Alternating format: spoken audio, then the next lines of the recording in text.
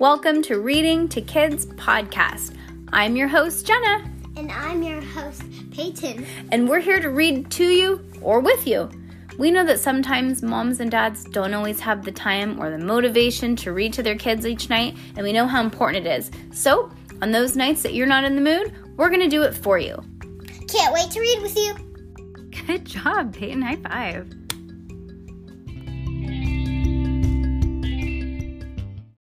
Okay. We currently have puppies all around us.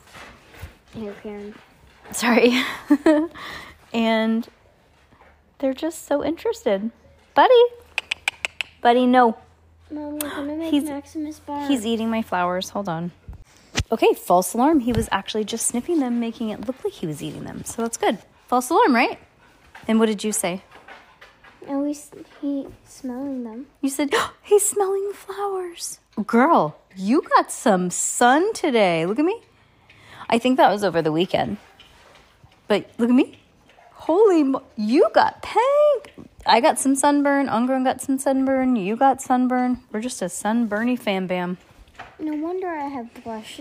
Did you think that you had blush? No. Ah, Jesus. Sorry. You took Okay. away my warm spot on my Oh, shoot. Sorry. Okay. We are listening to, or you're listening to, I'm reading, a series of unfortunate events. Book the second, The Reptile Room. Chapter 7. My, said a voice from behind them, and the Baudelaire orphans turned to find Stefano standing there, and the black suitcase with the shiny silver padlock in his hands, and a look of oh my gosh, how come I'm having a hard time today? A look of brummagem. Okay, because that's a weird word. A surprise on his face. Brummagem is such a rare word for fake that even Klaus didn't even know what it meant.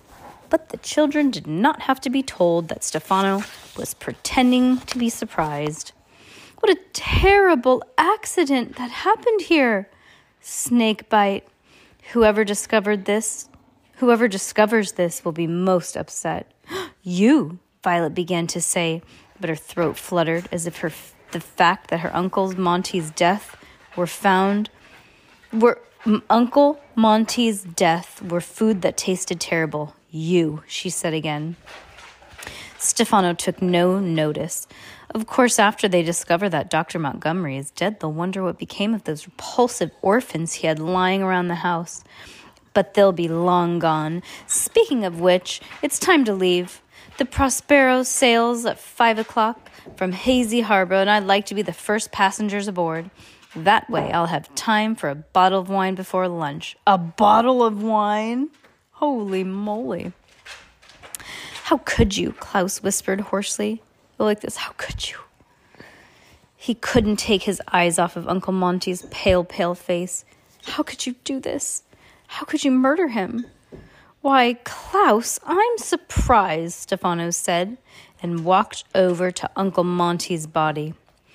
A smarty-pants boy like you should be able to figure out that your chubby old uncle died from a snake bite, not a murder. Look at those teeth marks. Look at his pale face. Look at those staring eyes. It's still a murder. Yep, that's true. Stop it, Violet said. Don't talk like that. You're right, Stefano said. There's no time for chit-chat. We have a ship to catch. Let's get a move on it. We're not going anywhere with you, Klaus said. His face was pinched with the effort of focusing on the predicament rather than not going to pieces. We will stay here until the police come. And how do you suppose that the police will know to come, said Stefano. We will call them, said Klaus. In what he hoped was a firm-toned voice, began to walk towards the door. Stefano dropped his suitcase, the shiny silver padlock making a clattering sound as it hit the marble floor.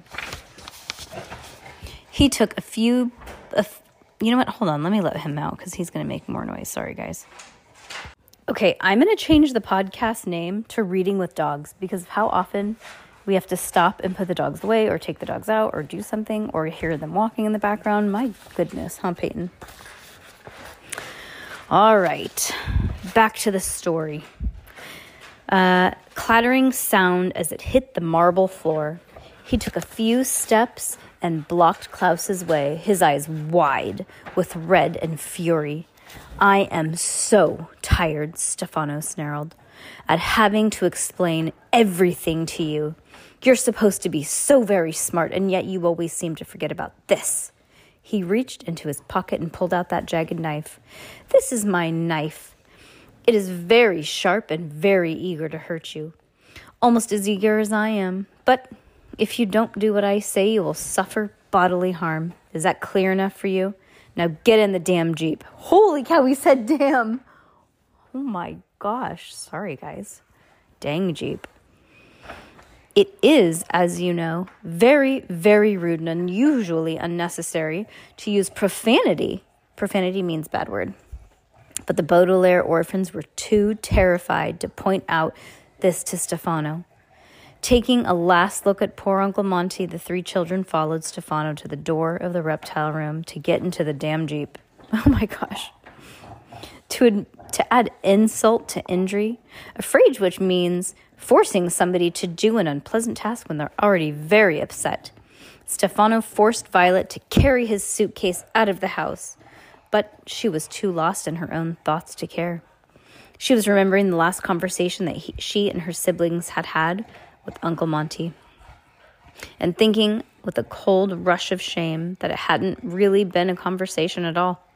You will recall, of course, that the ride home from the zombie in the snow, the children had been so worried about Stefano that they hadn't even heard a word to Uncle Monty, hadn't said a word to Uncle Monty, and that when the Jeep arrived at the house, the Baudelaire orphans had dashed upstairs to hash out the situation, even without saying goodnight to the man who now lay dead under the sheet of a reptile room. As the youngsters reached the Jeep, Violet tried to remember that if they had even thanked him for taking them to the movies, but the night was all a blur.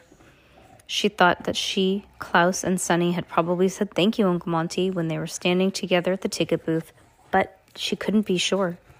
Stefano opened the door of the Jeep and gestured with his knife, ushering Klaus and Sonny into the tiny back seat. Violet, the black heavy suitcase on her lap, on the front seat beside him. The orphans had brief hope that an engine would not start when Stefano turned the key in the engine, but this was a futile hope. Uncle Monty took good care of his Jeep, and it started right up.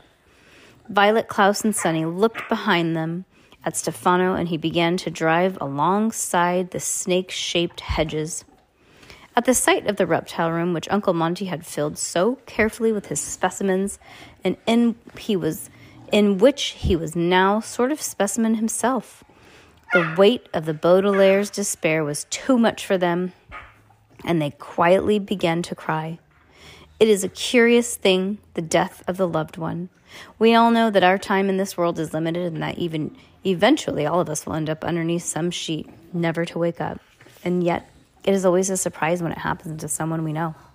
It's like walking upstairs to your bedroom in the dark and thinking there is one more stair than there is. Your foot falls down through the air, and there is a sickly moment of dark surprise as you try to readjust the way you thought of things.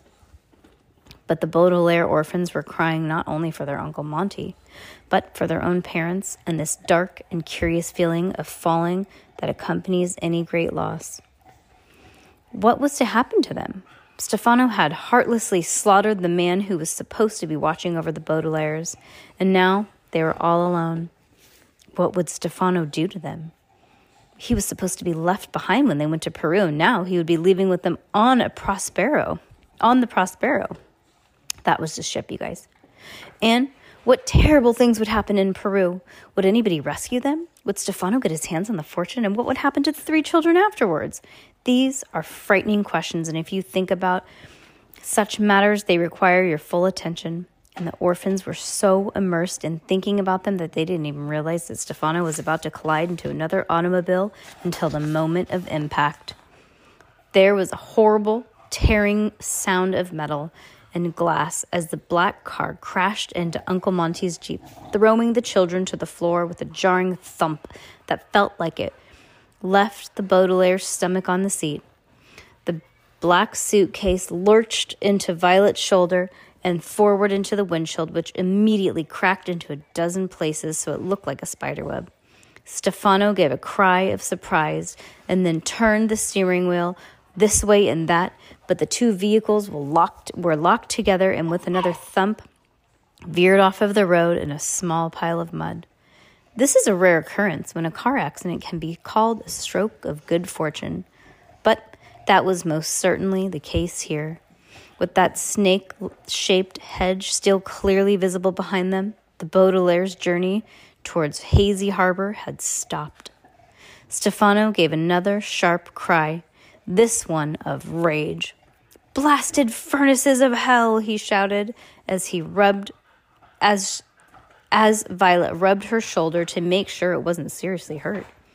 Klaus and Sonny got up cautiously from the Jeep floor and looked out of the cracked windshield. There appeared to be only one person in the car, but it was hard to tell that the vehicle had clearly suffered much more damage than Monty's Jeep. Its entire front pleated itself together like an accordion, and one hubcap was spinning noisily on the pavement of Lousy Lane, making blurry circles as if it were a giant coin somebody had dropped. The driver was dressed in gray and making a rough hacking sound. And as he opened the crumpled door to the car, struggling his way out, he made the hacking sound again and reached into his pocket of his suit and pulled out a white handkerchief. "It's Mr. Poe!" Klaus cried. It was Mr. Poe, coughing away as usual, and the children were so delighted to see him that they found themselves smiling despite their horrible circumstances. "Mr. Poe! Mr. Poe!" cried Violet, reaching for Stefano's suitcase to open the passenger door. Stefano reached out an arm and grabbed her sore shoulder, turning his head so slowly that each child saw his eyes. "This changes nothing," he hissed at them. "This is a bit of luck for you, but this is your last. The three of you will be back in this car and with me heading to Hazy Harbor in the time to catch the Prospero, I promise you." "Oh, we'll see about that," Violet replied, opening the door and sliding out from beneath the suitcase. Klaus opened his door and followed her, carrying Sonny. "Mr. Poe! Mr. Poe!" "Violet?" Mr. Poe asked. "Violet Baudelaire, is that you?" "Yes, Mr. Poe," Violet said. "It's all of us, and we're so grateful you ran into us like this." "Well, I wouldn't say that," Mr. Poe said. "This is clearly the other driver's fault. You ran into me." "How dare you!" shouted Stefano, and he got out of the car himself, wrinkling his nose and the smell of horseradish that filled the air. He stomped over to where Mr. Poe was standing, but halfway there, the children saw his face change from one of pure rage to one of brummagem confusion and sadness. "I'm sorry," he said in a high, fluttery voice. "This whole thing is my fault. I am so distressed by what has happened that I wasn't paying any attention to the rules of the road. I hope you're not hurt, Mr. Foe." "It's Poe," said Mr. Poe. "My name is Poe, and I'm not hurt. Luckily, it looks like nobody was hurt. I wish that the same could be said for my car. But who are you, and what are you doing with the Baudelaire children?" "I'll tell you who he is," Klaus said. Please, Klaus," Mr. Poe admonished a word here which means reprimanded Klaus for even though he was interrupting for a very good reason. "It's not polite to interrupt. My name is Stefano," said, shaking Mr. Poe's hand. I was Dr. Montgomery's assistant." "What do you mean, was?" Mr. Poe asked sternly.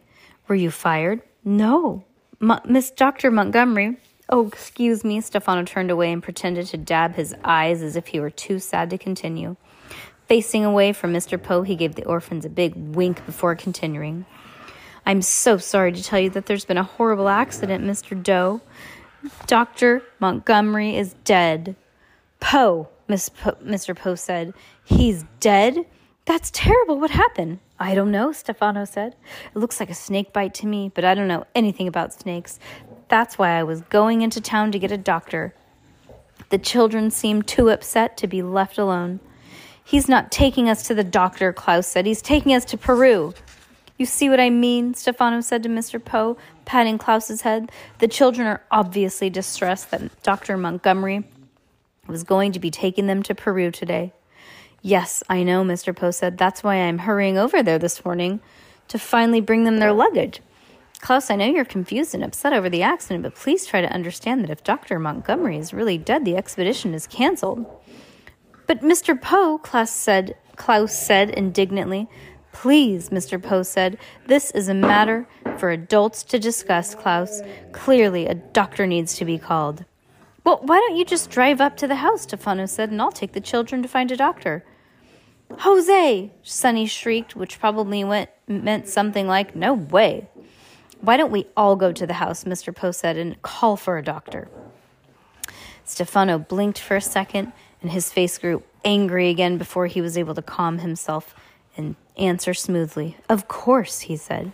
I should have called earlier. Obviously, I am not thinking as clearly as you. Here, children, get back into the Jeep, and Mr. Poe will follow us. We're not getting it back to the car with you, Klaus said firmly. Please, Klaus, said Mr. Poe, trying to understand. There's been a serious accident, and all other discussions will have to be put aside. The only trouble is, I'm not sure that my car will start. It's very smashed up. I'll try the engine, Stefano said. Mr. Poe nodded and walked back to his car. He sat in the driver's seat and turned the key. The engine made a rough, wet noise. It sounded quite a bit like Mr. Poe's cough, but it did not start.